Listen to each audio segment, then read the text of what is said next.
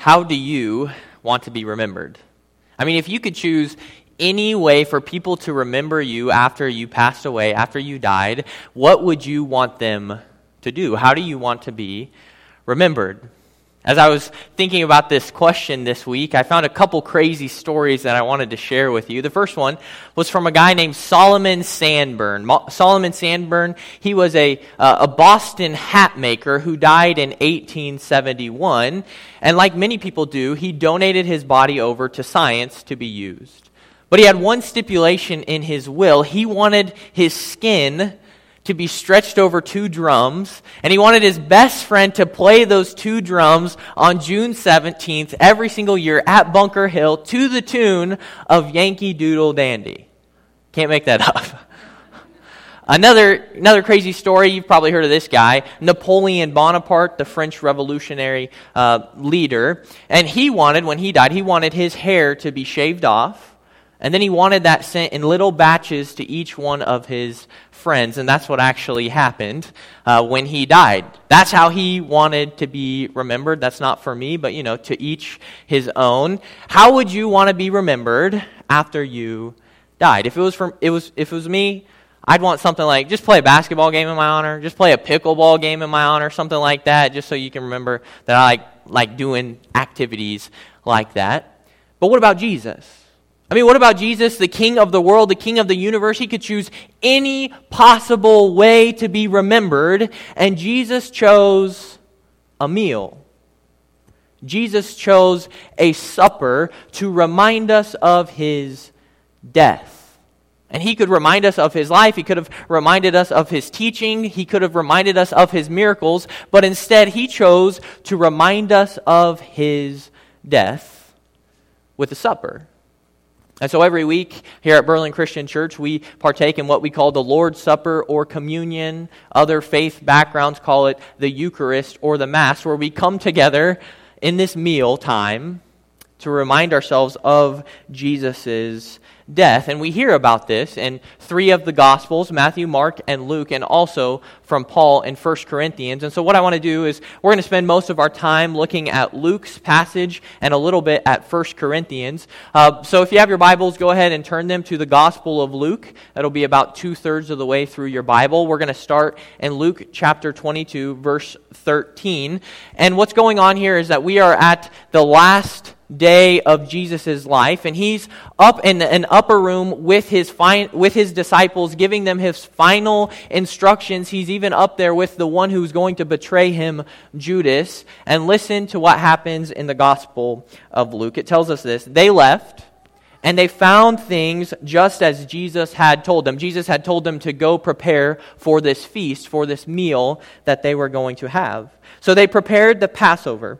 And when the hour came, Jesus and his disciples, they reclined at the table, and he said to them, I have eagerly desired to eat this Passover with you before I suffer. Jesus knew that he was going to the cross. For I tell you, I will not eat it again until it finds fulfillment in the kingdom of God.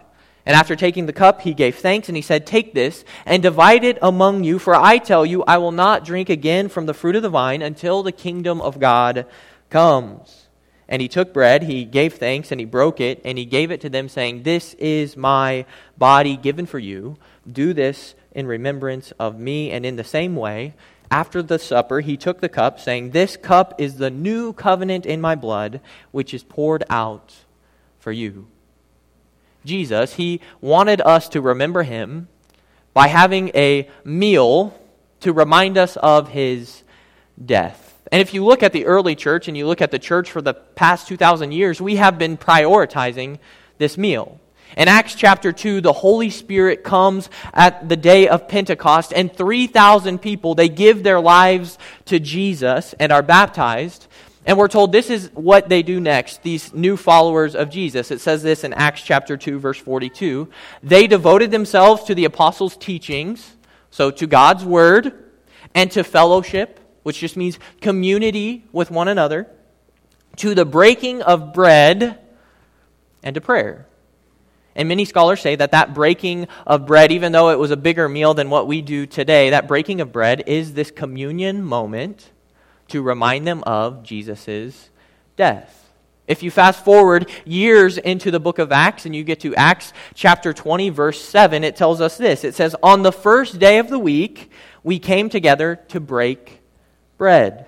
Paul spoke to the people, and because he intended to leave the next day, he kept on talking until midnight. Don't miss that. You guys are lucky. I'm not going to be up here until midnight. I have about maybe 20 more minutes, but not 13 more hours. But what it says here is that on the first day of the week, maybe on Saturday, maybe on Sunday, they came together to break bread, to have a meal together, to remember Jesus' death. And so that's what we do here as well at Berlin Christian Church. Every week on the first day of the week, we take communion together because we see in the example of the early church that they prioritized this Lord's Supper, this communion moment. And it's not only in the Bible, but also if you look at the early church in the first 100 or 200 ADs, what you'll find is that there are a lot of writings against Christians that accuse them of three main things. The first accusation against Christians is that they're atheists because they only believe in one God while everybody else around them believed in many. Their second accusation was that they were incestuous, that they practiced incest, because they said they were one big family, so that makes sense. And then accusation number 3 is that they were cannibals, because they said that they were eating the body of someone and drinking the blood of someone. And so from the outside looking in, you could see how that looks like cannibalism. I mean, if you just hear the words of Jesus in John chapter 6, verse 53, he says, "Very truly I tell you, unless you eat the flesh of the Son of Man and drink his blood, you will have no life in you." If you're on the outside looking in, you say, that sounds a lot like a cannibal. And so from the very beginning, Christians have always prioritized this moment, this communion moment, this Lord's Supper moment. But why?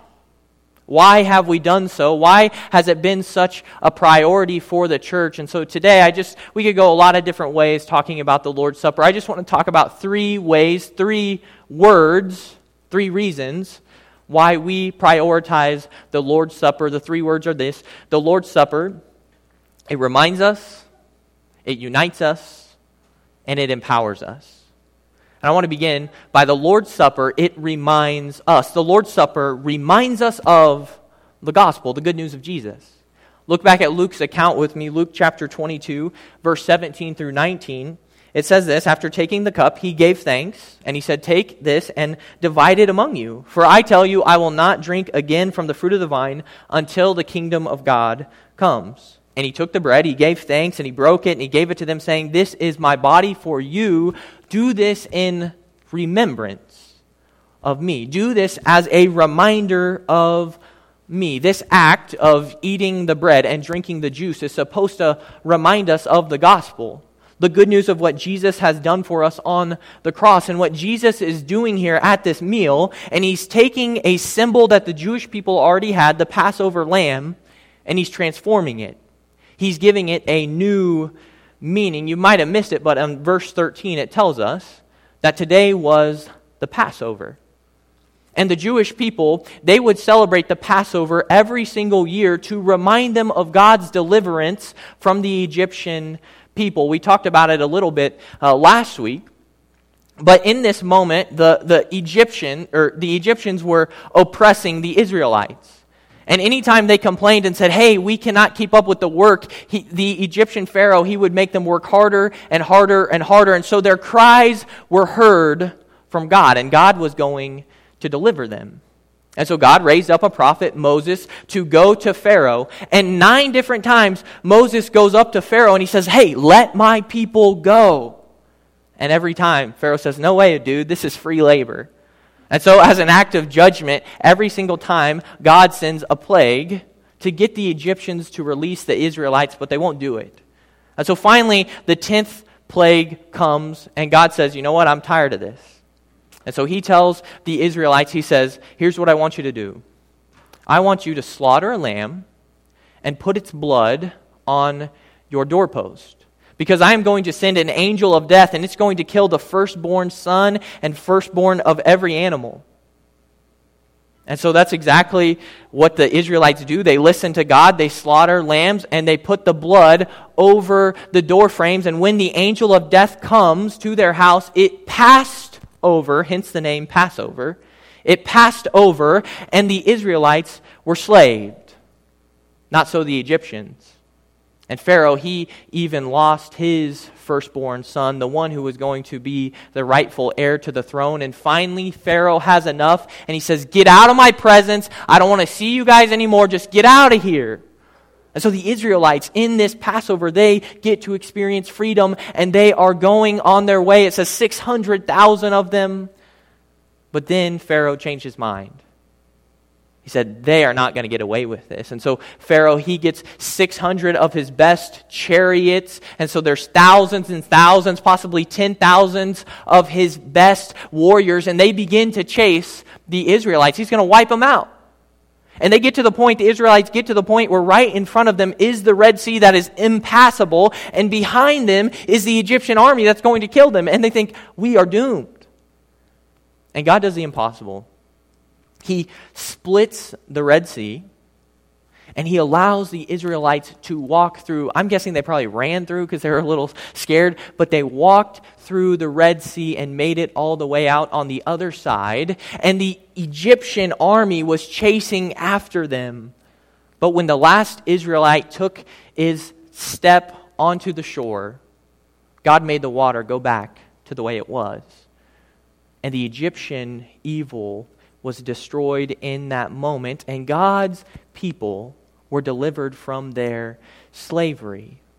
And so every year, the Israelites, they were to remember this Passover with a meal, the Passover meal. And every year they were to slaughter a lamb to remind them of what God had done for them.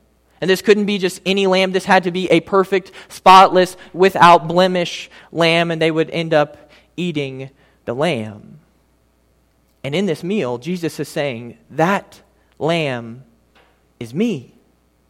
I am the spotless lamb that was sacrificed for you. And it's not freedom from the Egyptians. This is freedom from your two greatest enemies, freedom from sin and freedom from death. This communion moment is to be an image from the freedom of sin and death. And if you actually read the Gospel of Matthew's account, he says that this is my blood of the covenant, which is poured out for many for the forgiveness of sins. This meal, it reminds us of the gospel. And so every time that we come to this moment together, we're reminded of God's radical love for us so that we don't have to live in our sin anymore. We don't have to live in our punishment anymore. Jesus has willingly taken that upon himself so that we can have freedom. So that no matter what your week was like, no matter what kind of disease is raging on, no matter what kind of diagnosis you have received, no matter how dire the situation seems, there's hope. Because our King has died for us and resurrected from the grave, which means for you and me, resurrection is just around the corner. The Lord's Supper reminds us of the gospel, the good news of Jesus and his radical love for us. As I was preparing for the sermon this week, I ran across a statistic that says that 85% of people struggle with self-worth. 85% of people. Now, I haven't taken a math class in about 10 years, but I know that's a lot of people. I know there are a lot of us that when we look in the mirror, we don't like what we see. There are a lot of us, when we think about our past, we're ashamed. And we don't feel like we have any self-worth. But here's what I want to tell you, is that the value of something is determined by what someone is willing to pay for it. An iPhone is only worth $1,000 if you're willing to pay for it. A gallon of gas is only worth the $14 or whatever it is right now if you're willing to pay for it. And Jesus looks at you and he looks at me and he says, you are worth dying for. That's how much you mean to me. And so every time we come to this communion moment, we are reminded of that radical love that Jesus says we are worth dying for. The Lord's Supper, it reminds us of the gospel. But secondly, the Lord's Supper unites us together. It unites us together, and this is probably the most ironic statement that I'm going to make in this entire sermon, because for thousands of years, the issue of communion or the Lord's Supper has been more debated by Christians than any other topic. I remember when I was in my first year of college, I was going to Independence Community College in Kansas, and believe it or not, I was in the choir there. There's a picture right here of when I was in that choir. Hopefully you can't see me in there. Go ahead and change the slide. I don't want it up there anymore. But anyways, we had the gift of going to New York City to sing. And so that was such a great time. I got to go to Yankee Stadium. I got to see Lion King on Broadway. I got to go to the Statue of Liberty. It was absolutely awesome. But before we did any of those things, we went to this church, St. Paul's Catholic Cathedral. There's a picture right there. It is just absolutely beautiful. The acoustics in there are wonderful. And when you're in there, man, you just want to worship. You just know there's a transcendent God. It just makes you feel like you're in a holier place, like God's presence is there. And so it was so cool. We got to sing there. And so before we started singing, they said, how many of you want to just come take communion? I was like, oh, that's cool. This is a really cool place to take communion. So I got in line with about a half dozen other people. And while I'm in line, one of my best buddies, he looks at me with like this really weird, like, what are you doing look? I was like, what? He's like, what are you doing in this line? I said, well, I'm taking communion. I come from a background, Episcopal background for 12 years of my life. I went to an Episcopal church, and we took communion every Sunday, and it was like the highlight of the service. And so I was like, I'm taking communion. And he looked at me and said, you can't. You're not Catholic. And I went, oh, you're probably right. Well, I was too far into it. I was too far into line, so I went ahead and I took communion. And it divided us for the rest of the week. He was so mad about that moment that he hardly talked to me the rest of the week. And this moment that was supposed to be a moment of unity, of uniting us as the body of Christ, made him so mad that he wouldn't talk to me. And what's crazy is more Christians have killed other Christians over this issue than any other. It's something that we have fought about from the beginning. People have fought about whether or not that Jesus is truly present in the bread and the wine. Or maybe he's like kind of present in the bread or the wine and kind of not. Or maybe he's just not present, but it's more of a symbol. We fought about whether or not we should take open communion, which is what we practice here at Berlin Christian Church, where communion is open to any believer in Jesus. It doesn't matter your denominational background. Whereas other people say, no, you have to have closed communion, which is what I experienced with my buddy. Closed communion, you have to believe these specific things. You have to be a part of my denomination, otherwise you can't. We even fight about the name. Is it the Lord's Supper? Is it the Eucharist? Is it the Mass? Is it communion? And while I'm not saying these things don't matter, what I am saying is when we fight over these things, we end up missing the point of communion, which is to unite us together. This is supposed to be an act of unity. And what I find important is that Jesus, when he is in all of the Gospels, Matthew, Mark, and Luke, when he's telling the disciples all the commands for what to do for this meal, he always uses the plural. He never uses a singular word. He's always using the plural. It's like he's from Texas or something. He's like, y'all do this, y'all do that, y'all do this, y'all do that, because this is something that we are supposed to do together. When we come to the Lord's Supper, this is supposed to be our family table. And that's why Paul is so upset in 1 Corinthians chapter 11. He's so mad at this church because when they would take communion, it was probably more like a full meal, not just this one moment. And what they were doing is they were treating the rich Christians like first class, like VIP status. So they had this whole room with just food all over the place, and then the poor Christians were getting nothing. And Paul was so mad about this, he was ripping them up, so much so that he said, hey, you're taking communion in such an unworthy manner that some of you are dying and others of you are getting sick. You need to read it in 1 Corinthians chapter 11. But then at the end, here's what he tells them. He says this in 1 Corinthians chapter 11, verse 33. He says, so then, my brothers and sisters, when you gather to eat, you should all eat together. The Lord's Supper should unite us together. And here at this family table, we all eat together. And here at this family table, we all receive the same thing. How many of you in here would say, yeah, I'm a picky eater? Go ahead and raise your hand. How many of you are picky eaters? Yeah, there's more of you out there, I guarantee you that. But so, growing up, I was more of a picky eater. But it didn't matter. It didn't matter what we were eating. We all received the same thing. So if it was tuna casserole, you still got it. If it was something delicious like a steak, you still got it. And we had a 3-bite rule in the Hennon family. You had to eat 3 bites of every single thing on your plate, otherwise you weren't dismissed.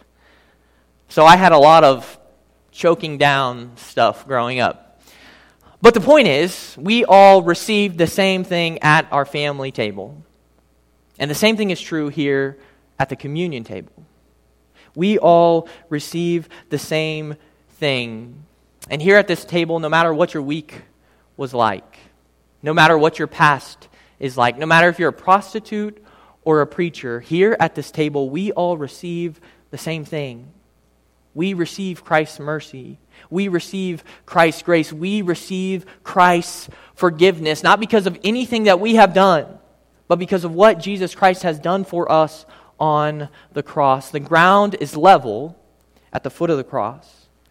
And I don't think it's an accident that Jesus, when we look at his life and what he does in his life, a lot of the time he is hanging out and eating with the down and outs, the social ostracized, the outsiders, the prostitutes, and the sinners. And this gets other religious leaders' attention, and they start attacking Jesus about it.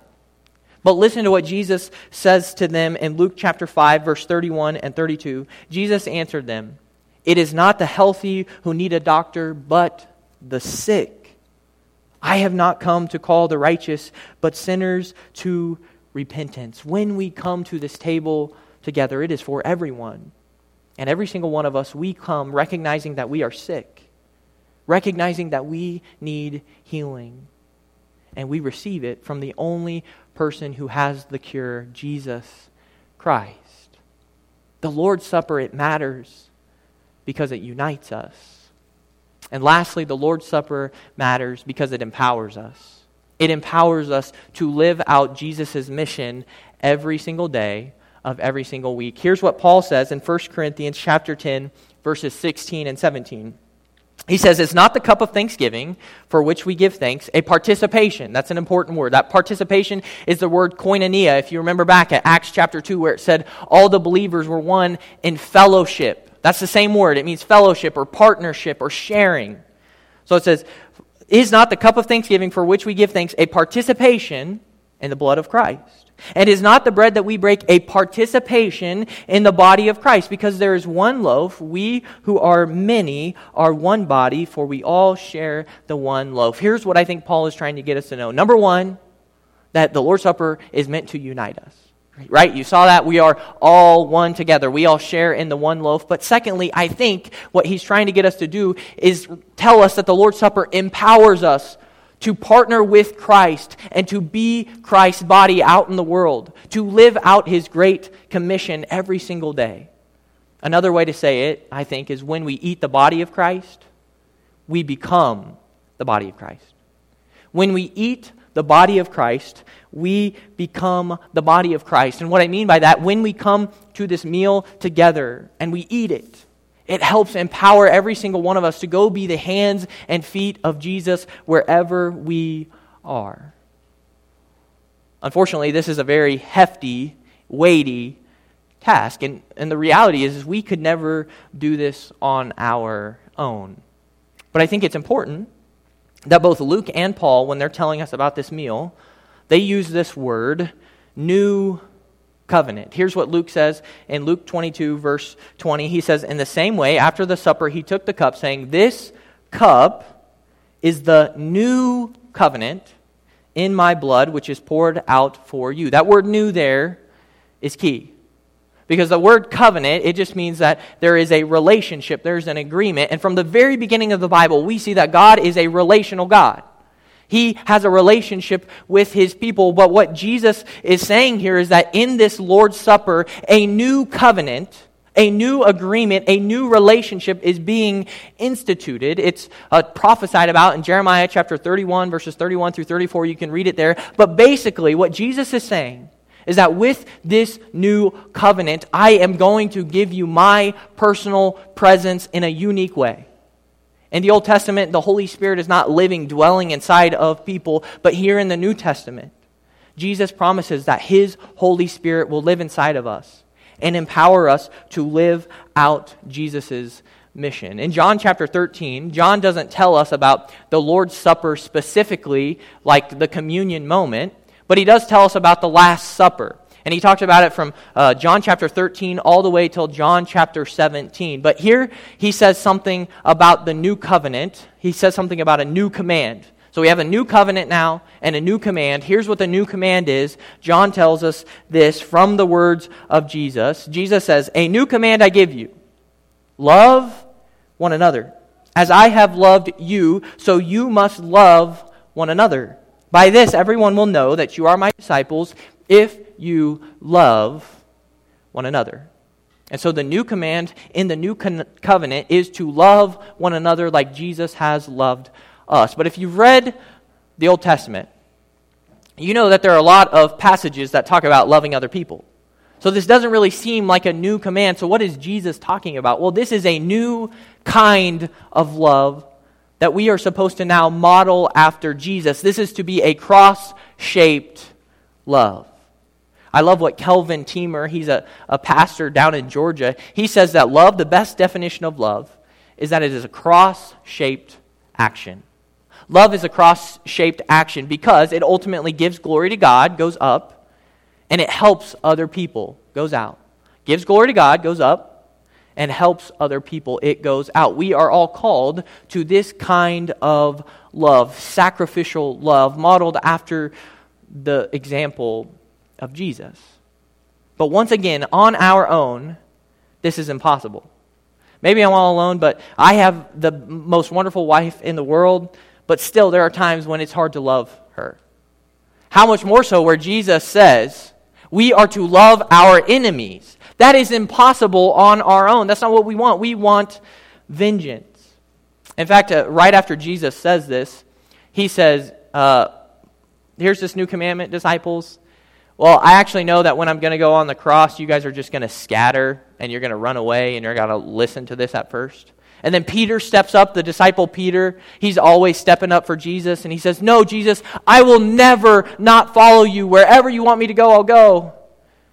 And Jesus says, "Surely I tell you, before the rooster crows, you will deny me 3 times. And that's exactly what happens. Peter denies him 3 times.